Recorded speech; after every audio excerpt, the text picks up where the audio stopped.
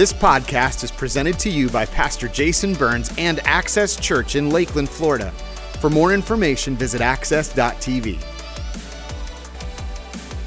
Let's get to work today. We are in part 3 of a series called Force Multiplier. If you missed any of the series, let me catch you up very quickly. A force multiplier is something that dramatically increases one's impact. That's what we said week 1. It's like a hammer and a nail. You can eventually, if you were to use your hand, you could eventually try to nail a nail into a piece of wood, but the hammer dramatically increases your impact, your ability to do the job. So we said on week 1 that in the life of a believer, faith is the force multiplier. We said week 1 that faith is not effort, it's not trying harder. Faith is learning to see, but it's seeing from God's point of view. Learning to see from God's point of view. Last week we had a guest, Pastor Jason Warman, brought an incredible message called the gospel of permission, which is God's desire is to say yes to his children when we ask. He is able and he's willing to say yes. Today I've got a whole different message on faith here's my hope. A lot of messages I hope to challenge you intellectually. Today, if you write nothing down, my hope is that you leave having so felt and encountered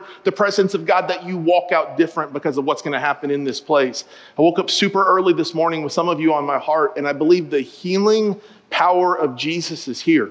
And if we'll have faith, some of you are going to walk out different than you walked in. Can I get a good amen from anybody up in here?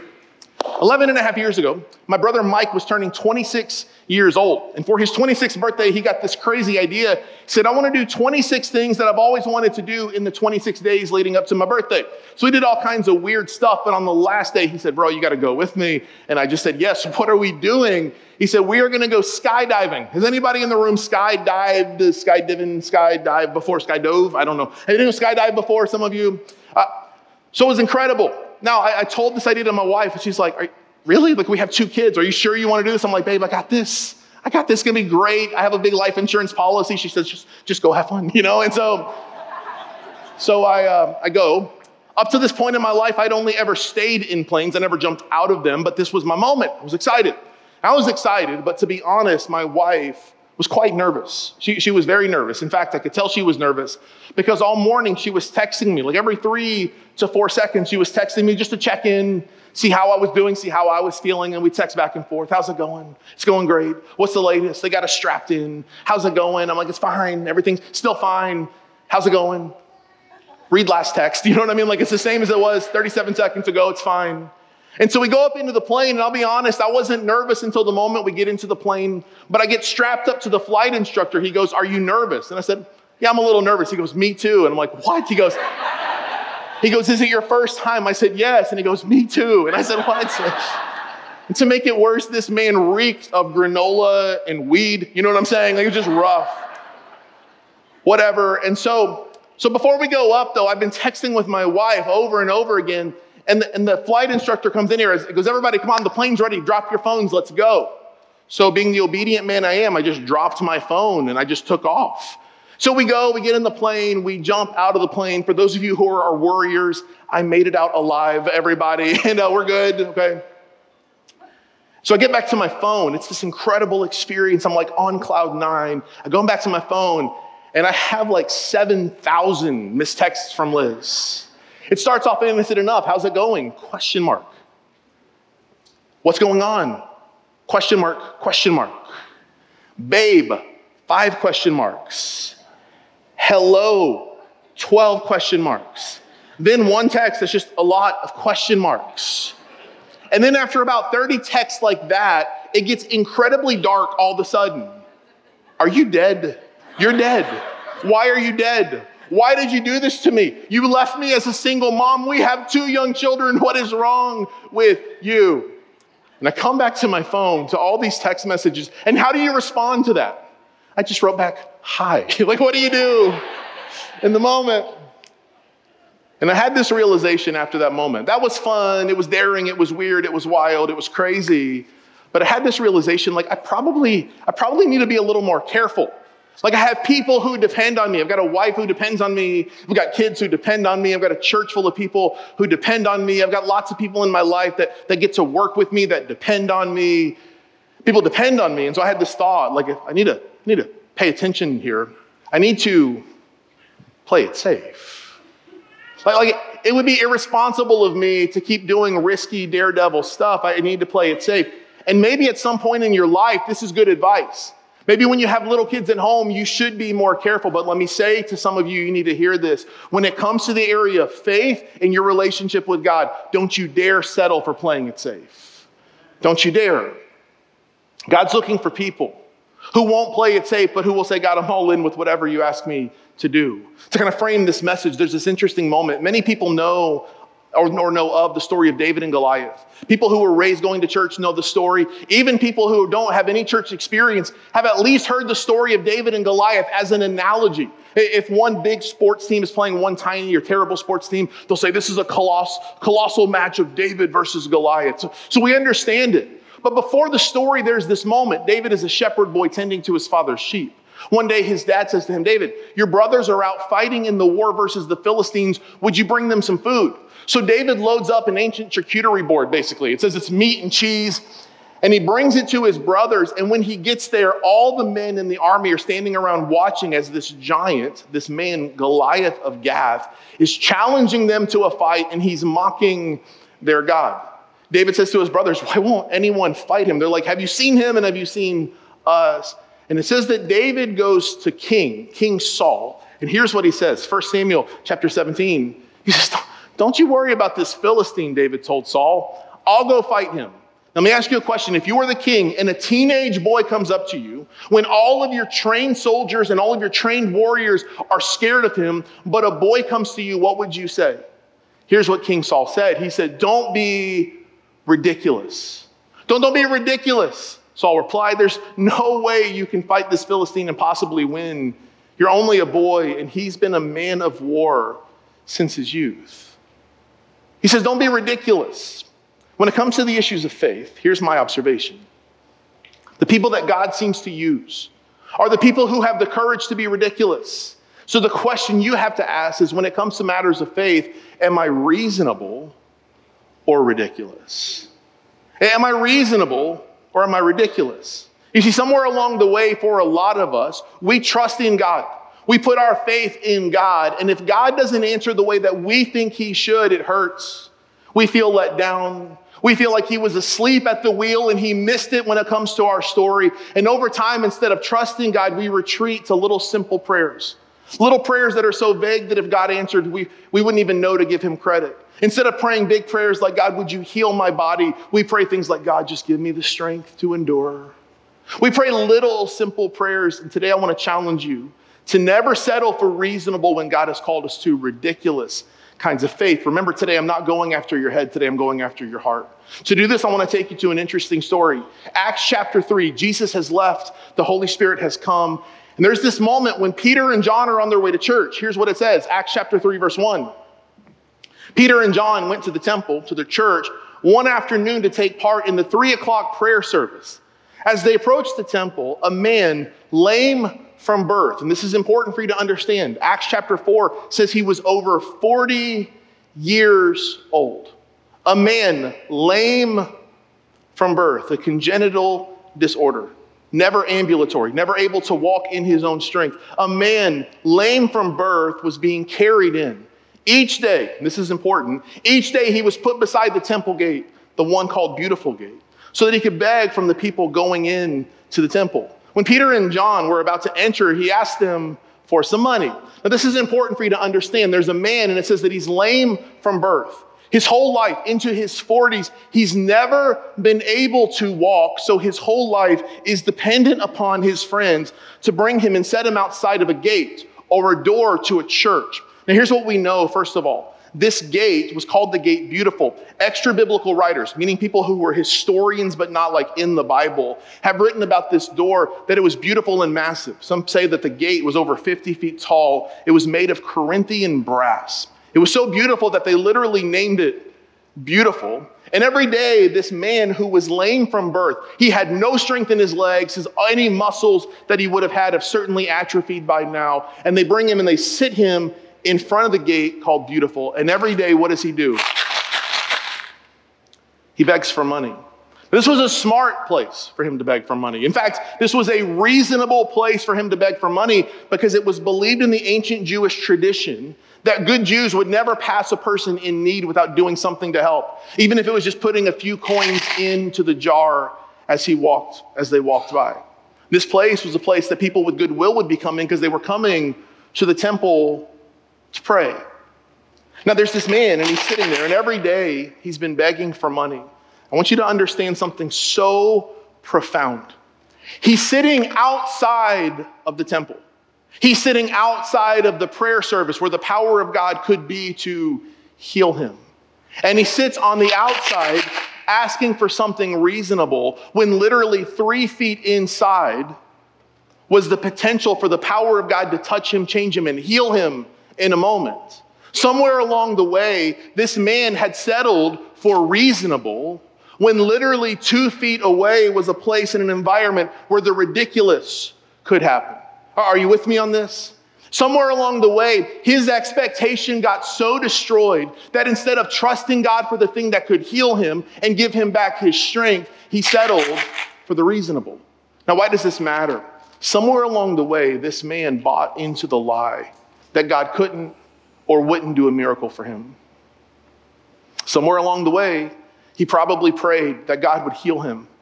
He probably prayed it over and over as a kid when he saw his friends going out to play kickball. He probably prayed it over and over as a teenager wanting to be able to pursue someone to love. But instead, every time he prayed, he didn't get the answer he wanted. And so he lowered his expectation to protect his heart. But I want you to see this. Expectation determines experience. And some of you have lowered your expectation of God because in your mind, it's easier to sit outside the environment and to beg. It's easier to be reasonable than it is to trust, to ask in faith. It's easier to be reasonable than it is to have ridiculous faith. So for some of us, sometimes we believe this lie that it's easier to just exist than to expect. For this man, all he knew was begging. All he knew was having no power in his legs. What he didn't know is what could and would happen to him if he was healed. He had no idea what it was like to walk. He had no idea what it was like to run. He had no idea what it was like to have a job or to have to earn some sort of reasonable living for himself. He had no idea. So instead of having ridiculous faith and trusting God, he stands or sits or is laid on the outside where all he can do is beg. Let's keep going in the story because it keeps going. It says this, Peter looked straight at him. In fact, this phrase in Greek literally means to intensely stare him in the eyes, as did John. Then Peter said, "Look at us. I am the captain now. Look at us." So the man gave them his attention, and what was he expecting? He wasn't expecting healing. He was expecting them to give him a little bit of money, just to get something from them. Then Peter said, "Silver or gold I do not have." Okay, can we have a moment of honesty? Anybody have that friend when you go out to eat, they're like, I don't have any money with me. You ever have this friend? And they do this to the guy. They're like, "We don't have any money. You want money? Cool. We ain't got any. But," and I want you to see this because this word, this conjunction could be the difference between you settling for reasonable when God has called you to ridiculous. He says, "Silver and gold I do not have, but." A lot of us, somewhere along the way, we've settled for stopping before the comma. "Silver or gold I do not have." Well, have a good day. Let me say this to you. If you are going to take hold of the gift that God has for you, whether it be healing or a miracle or whatever it is, you might have to let go of that which you expected in the first place. "Silver or gold I do not have, but what I do have, I give you." And then he says something audacious. He says, "In the name," we'll come back to this, "in the name of Jesus Christ of Nazareth, walk." And then he did something even more audacious. It'd be one thing to say, "In the name of Jesus, be healed, have a good day," and leave because nobody would know.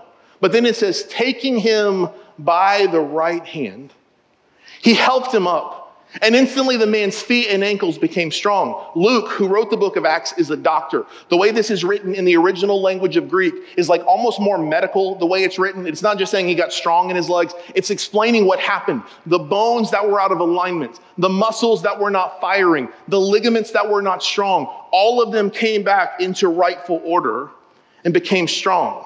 It says he jumped to his feet and he began to walk. Then he went with them into the temple courts, walking and jumping and praising God. His heart turns back to gratitude. When all the people saw him walking and praising God, they recognized him as the same man who used to sit begging at the temple gate called Beautiful. They were filled with wonder and amazement at what had happened to him. Let me say this to you.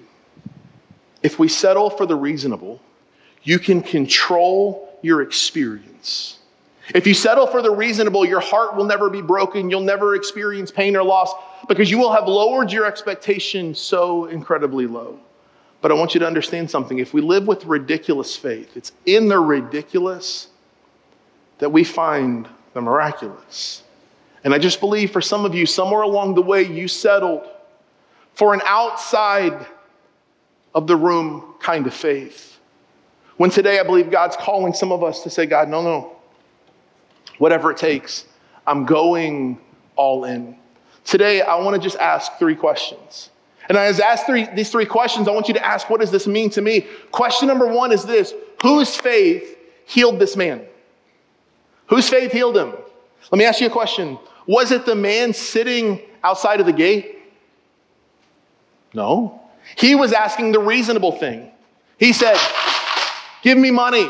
I just need something to get through another day. I need something to eke out a little bit more of an existence. It wasn't his faith that healed him. It was the faith of Peter and John, who realized that in their own, they had limitations. They didn't have what he wanted, but they had with them that which he needed. You need to understand something. The reason you need faith in your life is not just so that you can get something from God. You might be the walking, talking, praying answer to prayer that someone else has been praying. Some people are like, I don't really go to church as regularly as I should. Can I say something to you? It's not just about you. Someone else might need that hug that you have to offer, that time of prayer that you can give them, that word of encouragement that you have for them, the faith that you have. They could use it. It's not the faith of the man. It's the faith of Peter and John. I think back to stories like in Mark chapter 2 where Jesus is at his home in Capernaum, and these men literally carry a paralytic friend and they lower him through the roof to get him to Jesus. It wasn't even the man's faith that got him well. It was the faith of the friends who just brought him to Jesus. Sometimes we have to do ridiculous stuff, but it's in the ridiculous that the miraculous happens. Question 2, what power was used to heal this man? Now, I want you to get this. When they heal him, they don't say be healed. They say, in the name of Jesus Christ of Nazareth, walk. Acts chapter 4, the chapter after the one we just read from, Peter and John have stirred up so much drama in the city that people want to know what's happening. It's so bad that they literally get arrested and they get brought before this religious board, this like religious judicial system. And it says this in Acts chapter 4. It says they brought the 2 disciples and demanded, by what power or in whose name have you done this? Whose authority is it in? You need to understand in the Bible, names were not just words, names had meaning. The meanings weren't just word meanings, they weren't definitions. They had a power and an authority to them. So when they ask him, in what power or in whose name was this healing done? They're asking a significant question. Whose power did you tap into for this miracle to happen? It says this, then Peter, filled with the Holy Spirit, said to them, rulers and elders of our people, are we being questioned today because we've done a good deed for a crippled man? Do you want to know how he was healed? Let me be clear.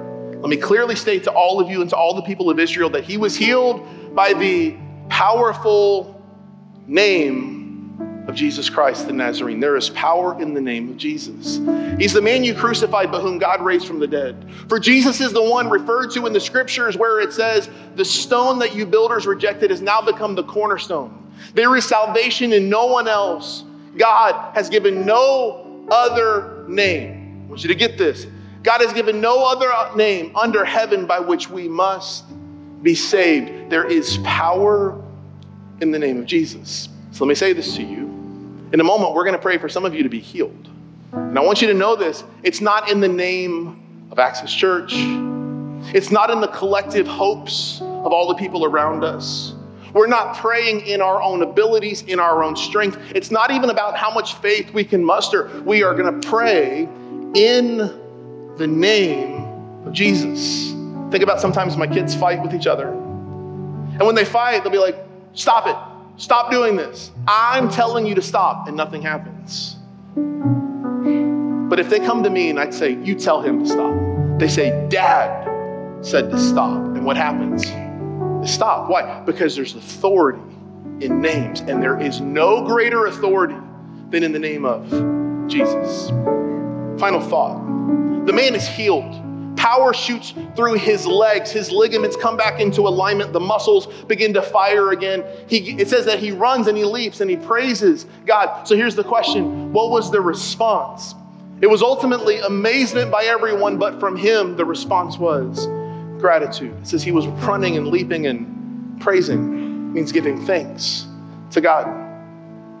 Can I tell you why God wants you to live ridiculous faith? Can I tell you why God wants you to stop settling for outside the door, just ask for the lowest level of expectation kind of faith? It's because when he comes through, he gets the credit. Some of you, if you were to examine your prayer life, the prayers are so small and they're so vague that even if God came through, you wouldn't even know who to give credit to. But what if we made this decision? We will no longer settle for crumb, asking, change, begging kind of faith.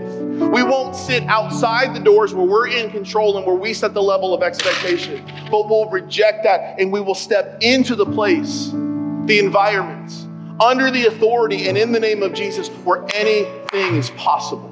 Here's how I want to end today. In a moment, we're going to take communion together as a church. And I want you to get something. In fact, if you have those cups, get them ready. If you didn't get one, our ushers will be ready in just a moment. In fact, if you didn't get one, if you can just raise your hand, our ushers will get you one. But I want to explain why we're going to do this.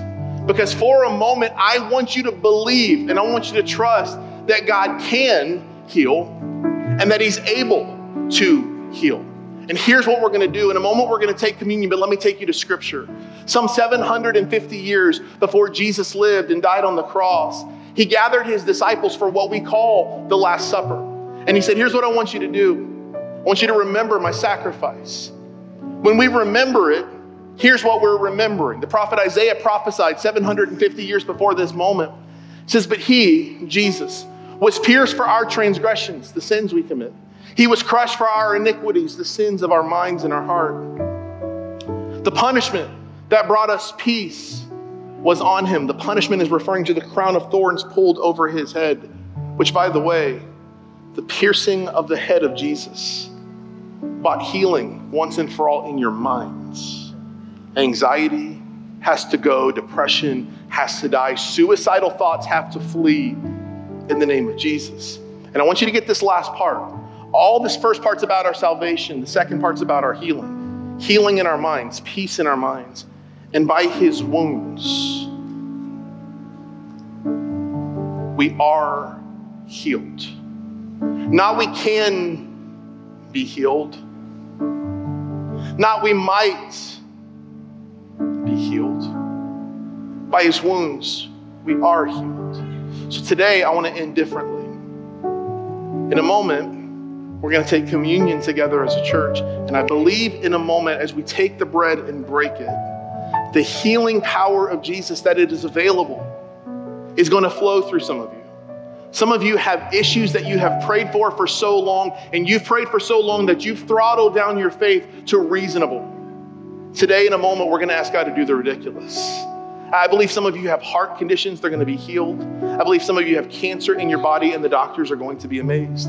Some of you have bone and alignment issues in your life and God's going to heal you and restore. Some of you have pain in your legs like the man lame from birth and God's going to heal you. I just believe that if he did it then, he can and will do it now. So will you stand up with me all across this room?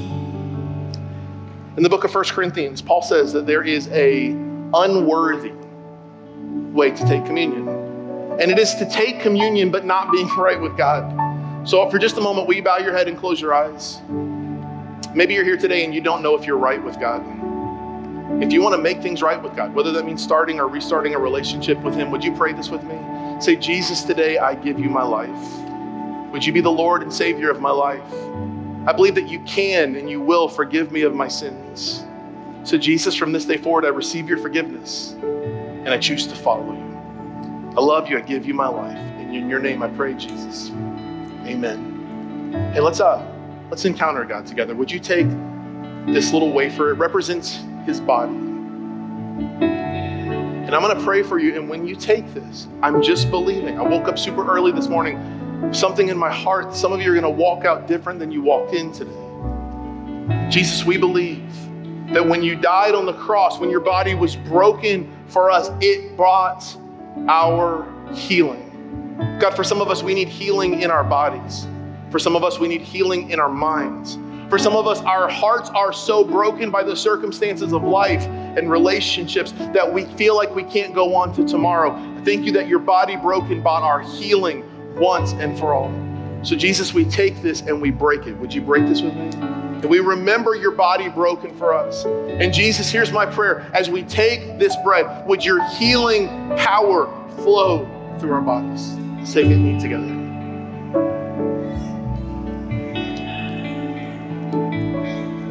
Would you open the juice? Jesus, we thank you that when we drink this, we drink in remembrance of your blood spilled for us. It's because of that our hearts, our souls, our spirits can be made right with you. Jesus, your blood bought our salvation. So we drink this and we say thank you. We remember you. Would you drink? I'm going to pray a blessing over you. Then we're going to sing about the name of Jesus, because here's why. It's at the name of Jesus that every other knee must bow. I want you to listen to me. That means sickness must bow. Disease must bow. Lack must bow. Depression must bow. Anxiety must bow at the name of Jesus. All across this room, would you bow your heads? Let's pray. So Jesus, in this place, we declare that there is no other name greater than yours. As we sing these words, may it not be words that we sing, but may it be the anthem of our souls. We declare, Jesus, your name has power, and we declare you are worthy. In Jesus' name.